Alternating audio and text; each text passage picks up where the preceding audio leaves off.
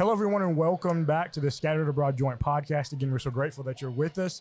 We are so excited to be recording this entire season from our exhibit here at Polishing the Pulpit 2022. We're so thankful for the opportunity to be here. We're thankful that you are with us as we are recording these particular episodes. I have with me on my right, Michael Clark, co-director, co-founder of the Scattered Abroad Network. To his right, Drew Settles, host of the Weathering the Storm podcast, comes out every Thursday. And then also then to my left, Daniel Webster, host of the Bible Storming podcast, which comes out every...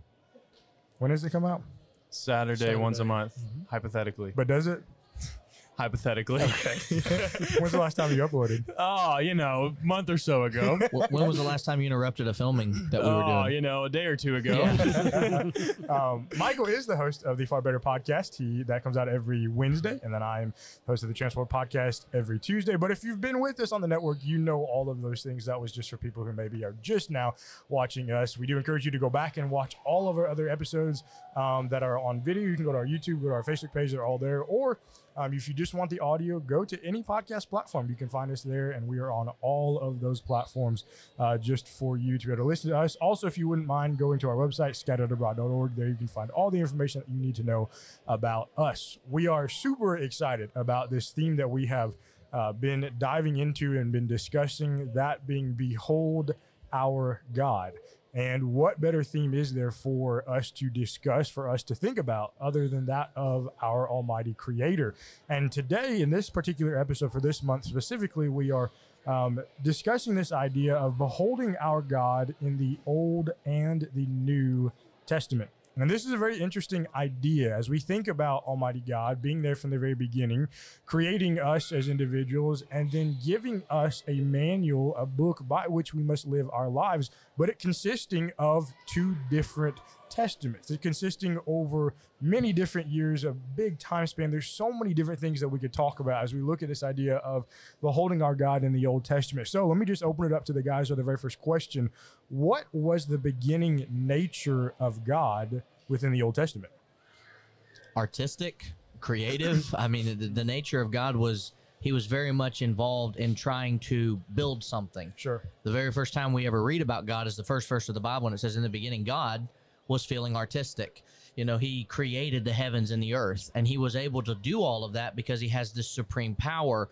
But we find throughout the rest of those two chapters that God was good, because everything God created, everything that God touched and put something together was found to be good, except one thing, and he quickly corrected that.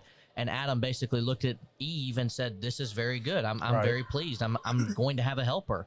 And so God was good. Very first thing you ever hear about God is he's a good, creative, artistic God. And I think that's an important thing to start off with, that God had to be good in order to make a good universe. Sure. Great point. And we think about his nature, he's the self-existing one. Right. The I am, Exodus 3, and then Moses would later write in Psalm 90, from everlasting to everlasting, Right, you are God. I mean, he's always been there. So his nature is one that's timeless. And like Michael said, for anything to be created good, it had to come from the good source. And Sure. James 1:17, the Father of lights, that's who created it. Right. When I think of this question, to me, it seems almost like the obvious answer is the best answer. Or we say that the beginning nature of God in the Old Testament is the same nature that he has now. Right? Sure. Where he is, like you were saying, the eternal self-existent one, where he has always been God, even before we were here, right? Yeah. He was God. And today he is God. He's the same as he always was and always will be. Even in the beginning, he was the same as now. Yeah, I think when we talk about God, it's kind of difficult, I guess, to wrap our minds around just understanding his nature. And it's hard for us to really even discuss his nature because it's hard for us to put into words the way that we feel about it, the way that our minds think, because he is a being that is so far superior to us. He has all the power, all the authority. He is all sovereign.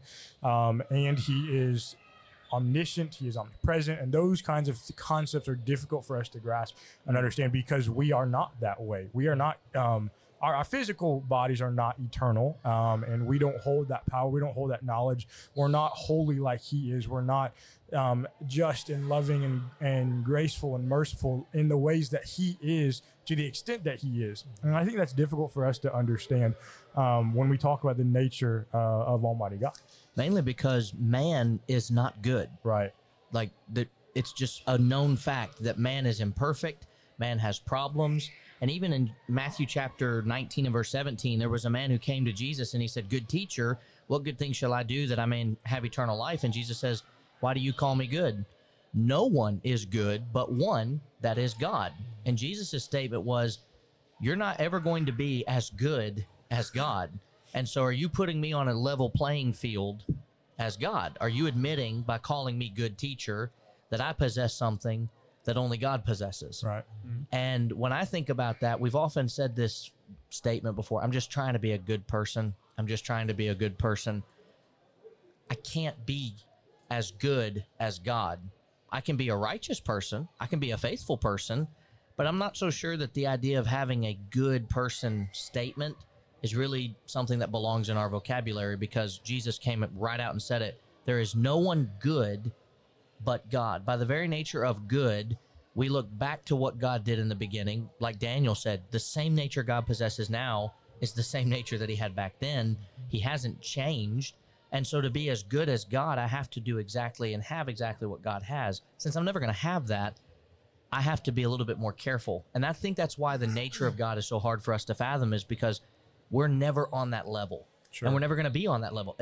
The only time we're on that level is when we can't speak, we can't think for ourselves, really. We are a little child. We are good. We are perfect. We are innocent. That doesn't last forever. Right. God's has lasted forever, and it's not going anywhere. Right. I think you talking about his nature, him really being our standard of authority, and we've talked about that idea before. But because of his nature, there is a way that you and I, as his creation, should respond to his nature. That being, we should be willing to humble ourselves, submit to his will, and understand that when we look at him, he is the eternal being, that is the all-powerful creator, and that should shape and form the way that our minds think towards him, and it should shape and form the way that we just live our lives over here on this earth. Yeah, where we like try to become like him. Right. I mean, like 2 Peter 1:3, I think it is, where we've become partakers of the divine nature. And in that text, there's this picture, almost this metaphor painted of the goal of our being lights in the world, almost, where we're trying to shine God's light out to everybody. And we have this it's almost like there's this generator that's far off, that is the character, the nature of God. And the power line that connects our lights and that generator are his promises. He's given us these very great and precious promises, Peter says. So you have the generator of God, you have the promises that connect to us, and we're the lights. And so then as we're trying to imitate God, as we're trying to become partakers of that nature, Peter goes into what we like to call the Christian graces in verses 5-7. Add to your faith virtue, and virtue knowledge, and et cetera, where God, we obviously can't be like God in every way. None of us are timeless, or none of us are ever going to achieve God, God likeness in every way, every capacity.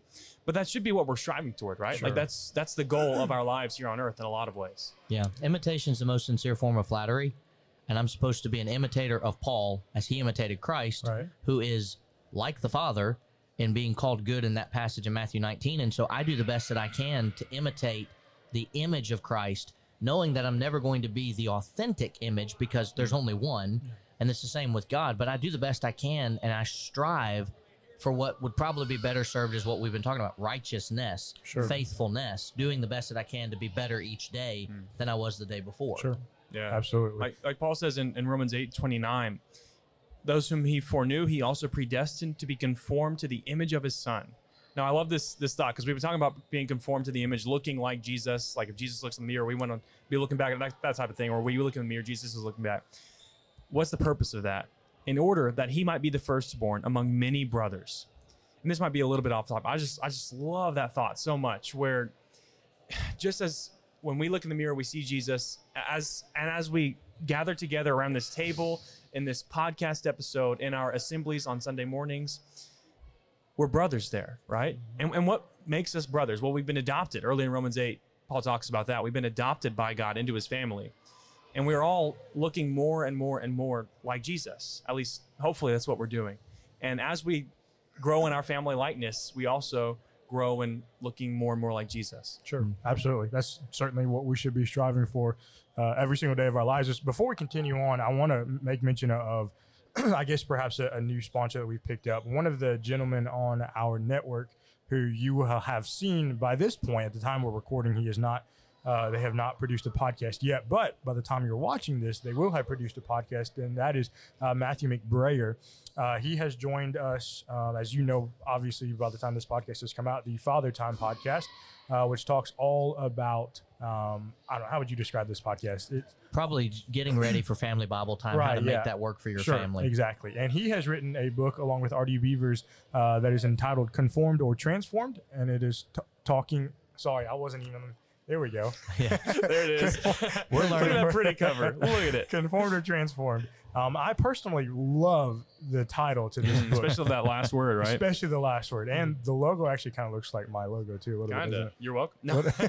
A little bit. But there's a lot of great stuff in here, obviously, pulling from the passage of Romans chapter 12, verses 1 and 2. So a lot of great things in that book. So hopefully you will go pick up one of those books up. We'll put that link in our show notes below. Certainly appreciative of Matt and the work that he's done with this book. As we're continuing our thoughts here, we're talking about God in the Old Testament and the New Testament. This is a very interesting question that we're going to discuss as we think about going all the way back to the beginning of time. We know that when God created the world, like Michael had said earlier, everything was good. In fact, he says everything was very good there at the end of Genesis chapter 1. But let's talk about this idea of a wrathful God. And let's talk about what caused a wrathful God, the wrathful God, to make an appearance in the first place. Well, just like you talk about God being good, you got to talk about him being just. Sure. If he ceases to be good, he ceases to be God. Flip side of that is also true. Romans 11:22, the goodness and the severity. What brought that on was sin. Right. Genesis chapter 3, and then you see the Lord walking in the cool of the day. Adam, where are you? Right? Genesis chapter 4, here comes Cain and Abel. Here he comes on the scene again. Genesis chapter 6, here's the flood. Genesis 18 and 19. When there's sin and there's a problem, then you're going to get the wrath of God. And that's his nature. That's his justice. I think we find that multiple times throughout Scripture. Obviously, I could go to Genesis 6, but I'll skip that, and I'll just say, obviously, the whole Bible is not just a book about hope. If you really want to boil it down, it's a book about sin and what it does to people. And if you don't have a cure for that, how hopeless your situation is. But thankfully, this story has a cure. Right. But among those 66 books, we have one that we know as the Judges, and the entire book of the Judges is hopeless in many ways. You have periods of rest and comfort, but then you have severe problems coming after one another because they stop serving the Lord. Mm-hmm. And the wrath of God always makes an appearance when sin takes place. And it has kind of a flow like we talk about where God's cup of wrath will be filled and eventually it will need to be outpoured. In Judges chapter 2, I almost said Joshua because that's who we're talking about. In Judges 2, Joshua dies. And when Joshua dies, the people had been serving the Lord all of his days and all the days of the elders who outlived him, who had seen all the great works of the Lord. But when Joshua died, they buried him, and all the generation had been gathered to their fathers. Another generation came up that did not know the Lord, Right. nor the work which he had done for Israel. And the very first thing we read after that is, then the children of Israel did evil in the sight of the Lord and served idol gods. And they forsook the Lord God, verse 11, of their fathers who'd brought them out of the land of Egypt. And it goes all the way down there. And this is what it says at the very end. They provoked the Lord to anger. I like us pointing this out because a lot of people want to look at God as if he has an anger issue. And God just had moments in the Old Testament where he went a little farther than he should have. He might have gotten a little bit too upset. And as a father, I can say with complete sincerity, I've made mistakes before, being very frustrated and spoken out of turn and gone a little farther than I maybe should have because I'm not perfect. And I've had to say, hey, I'm sorry. That was a little harsh. I'm sorry about that. But some people want to put that on God too. Mm-hmm. Judges tells us they provoked the Lord to anger. Their actions caused a response by God, and it was because they'd forsaken the Lord, and so the anger of the Lord was hot against Israel. So why was God's wrathful appearance about to happen? It was because the children of Israel had forsaken him. They had stopped living for him. They had committed transgression, and not just a transgression. A whole generation arose that did not know the Lord, and God finally said, enough's enough. I'm coming after you, and you're going to experience the hurt of serving idol gods. Right. That's always what happens throughout the Old Testament with captivity. And Judges is really, if you want to look at it, Judges is a precursor for the rest of the Old Testament. because it shows exactly what's going to happen. What Deuteronomy 28 warned about in verses 15 through 68, all of the horrible things that would come upon you if you don't serve the Lord, it won't be God's fault.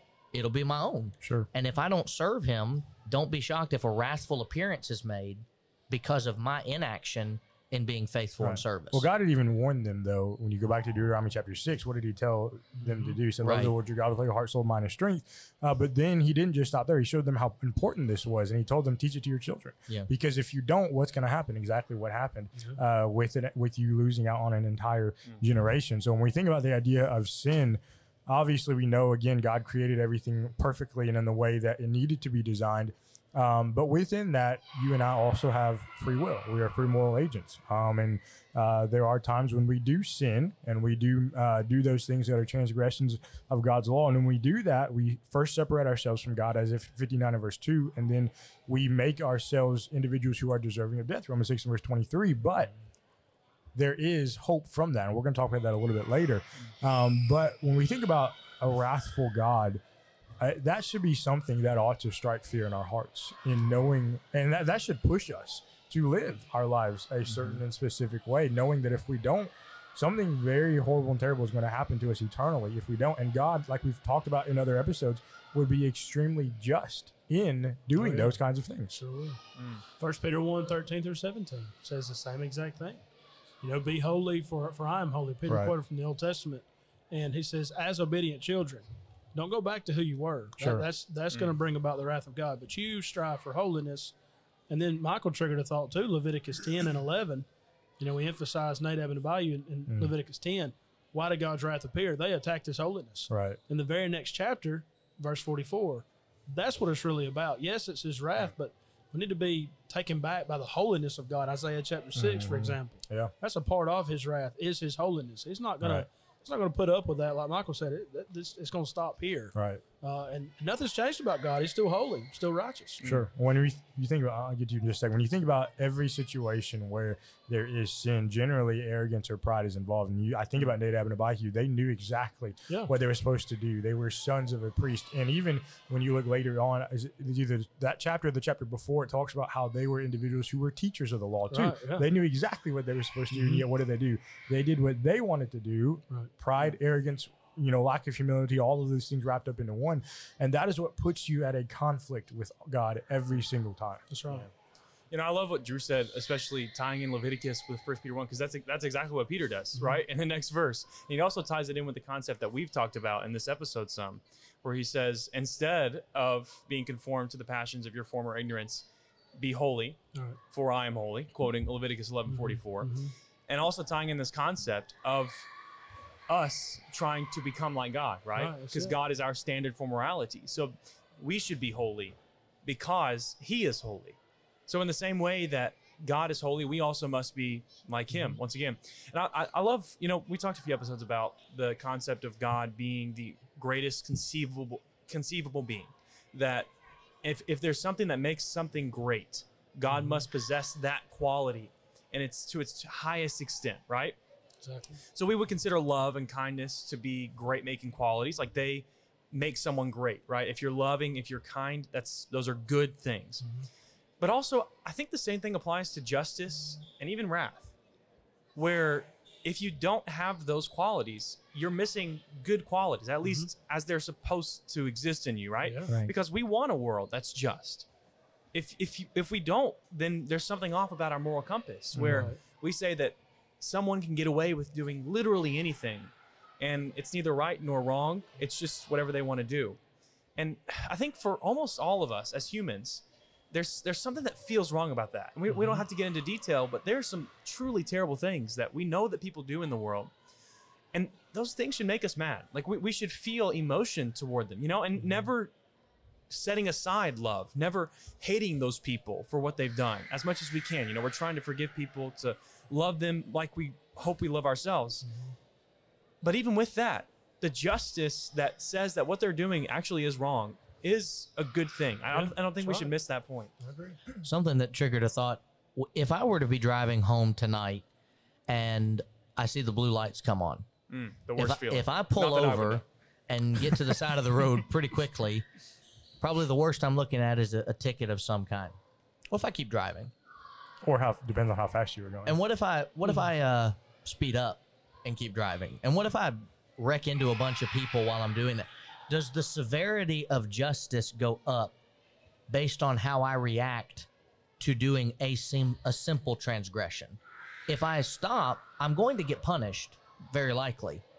But the punishment becomes more severe the greater the transgression.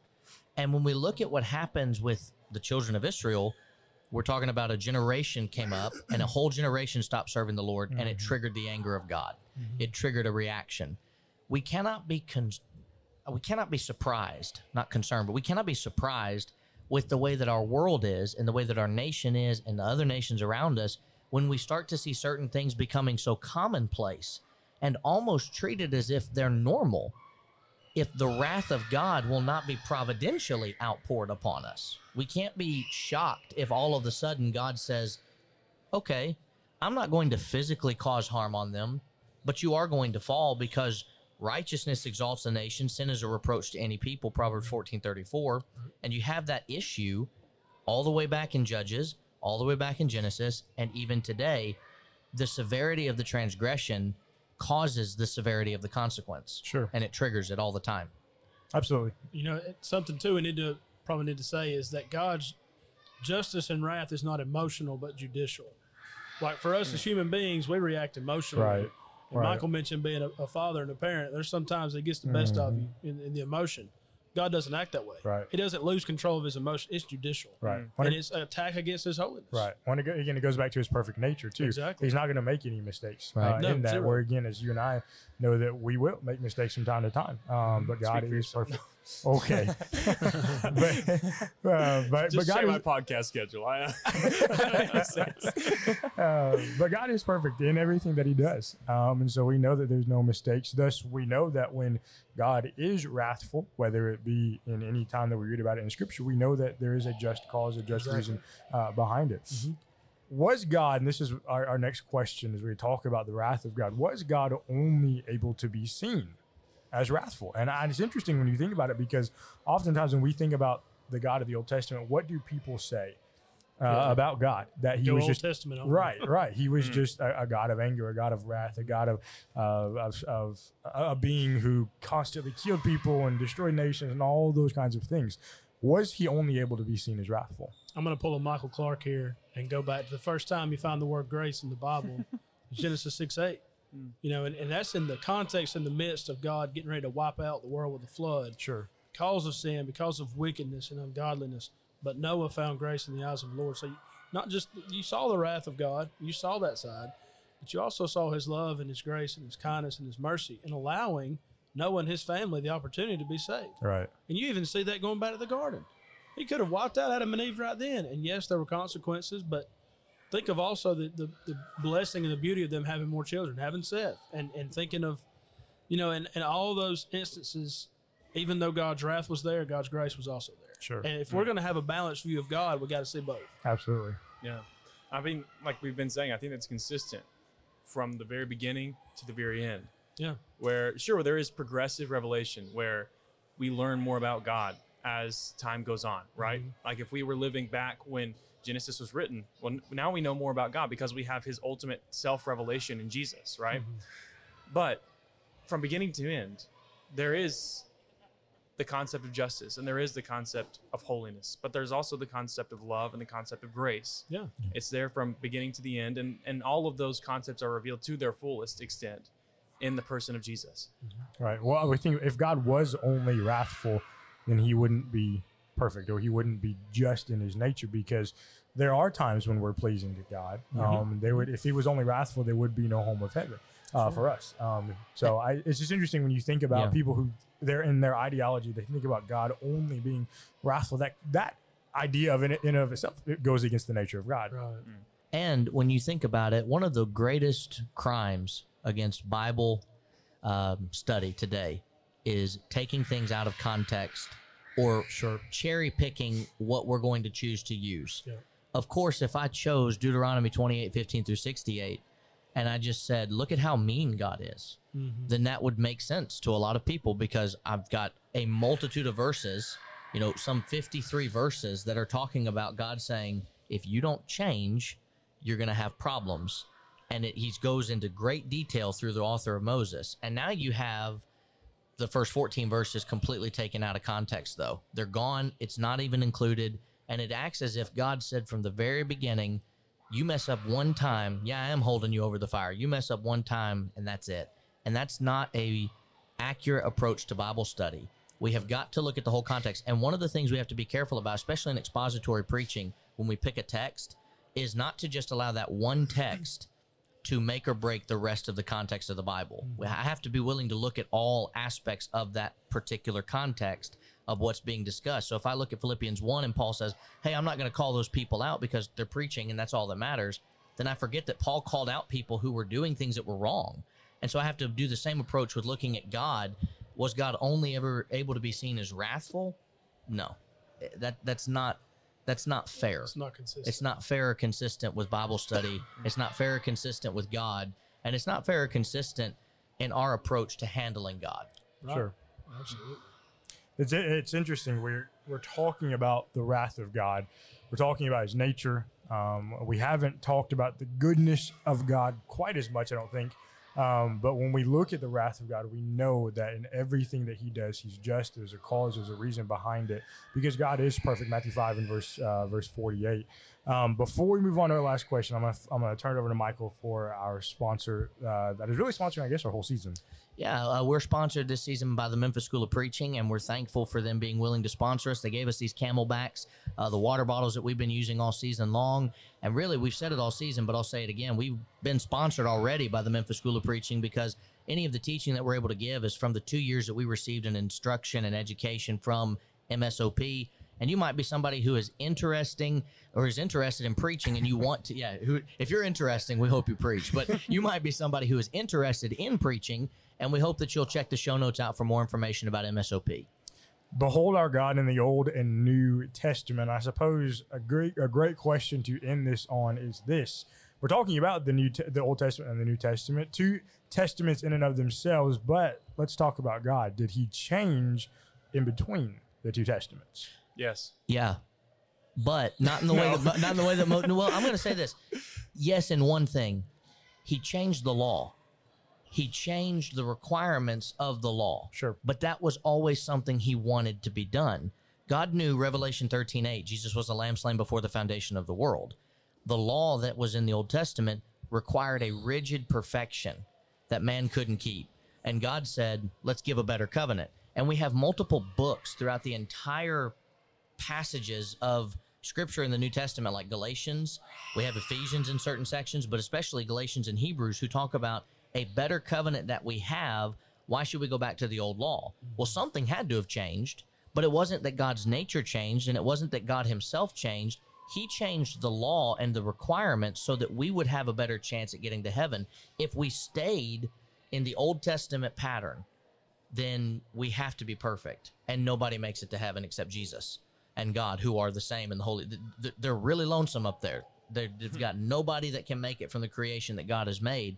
But we have Romans chapter 7, verses 21 through 25, which tells us it's not about perfection, it's about faithfulness. So yes, he changed, but Acts chapter 5 is still in the Bible. It still tells me that God was willing to make a strong reaction and have a strong punishment for something that he deemed necessary to be punished. Ananias and Sapphira died at the feet of the apostles because of a transgression that they had made. The apostles had their authority from Jesus through God, or from God through Jesus, and here we are. These people died. People must be missing that chapter in the Bible, and I think it's sincere, but it's still there, and it proves that God is still wrathful at times when it needs to be done. And ultimately, the wrath of God will be outpoured at the judgment day with the wicked. Sure. Another thought that comes to mind is Acts 17:30. These times of ignorance God winked at or God overlooked, but now, as Michael was saying, now commands all men everywhere to repent. Well, why is that? Why is this repentance so necessary? It's not to say that people weren't to repent in the Old Testament, but now there's a new standard, a new law, and it's the law of Christ. That's verse 31. There's coming a day when he's going to judge the world by that man who he has ordained. And so now that has changed, you got to think about God. In his essence, his nature has never changed. Malachi 3:6, I am the Lord, I change not. But now, in the gospel, you've got to meet those certain conditions. You got to meet that standard. Sure. If you're going to be right, that's the only way you can be justified is in Christ. Right. Well, even you think too in the Old Testament, there were still requirements that they had to meet in order to be faithful. That hasn't changed. That's right. His wrath has not changed. His justice has not changed. But certainly we do see, and I guess this is where people focus on within the New Testament. They look at the grace and the mercy of God. And certainly he shows his long suffering with us, 2 Peter 3 verse 9, that we have an opportunity to spend our home in heaven with him. And thanks be to God for that. That's right. Yeah. I mean, what else do we say about it? Wrap up the show, bro. Real quick, I've been sitting over here thinking, the things, it doesn't go well when that happens. Rarely. So, but I think the things that y'all have all been saying, what changed in that moment? Those things changed, but what caused the change? Well, it was Jesus, the incarnation, the crucifixion, the resurrection, right? That one great self-expression of God where he came into the world, he took on our flesh and showed us what he looks like, as a human. That changed everything. Changed the covenant, changed the expectations, and changed what he does for us, where we no longer have to be perfect because we can be counted as perfect in him, right? So Jesus changed everything. Matthew chapter 5. You've heard that it had been said. This is what it was. But now I say unto you, he elevated everything. He elevated your expectation, the way you are to live. But God in his nature never changed, and that's not what we're trying to submit. Right. God's always been the same, but look at that standard, but it is a standard of grace as well. Sure. Yeah. You got to have that balance. Absolutely. Certainly something we are grateful for every single day of our lives. Again, we're so thankful that we're able to do this podcast. We're thankful that you as our audience are here listening with us and to us. We do ask that you would give us any kind of feedback that you have. Leave us a rating or review on whatever podcast platform it is that you use. Don't forget to check out our website, scatteredabroad.org. Again, we're so grateful that you're with us. Continue watching, listening, whatever it is, however you're getting this podcast. And we hope that this podcast blesses you in your walk with Christ. We're so thankful that you're with us. We'll see you next month. Thank you so much for listening, and God bless.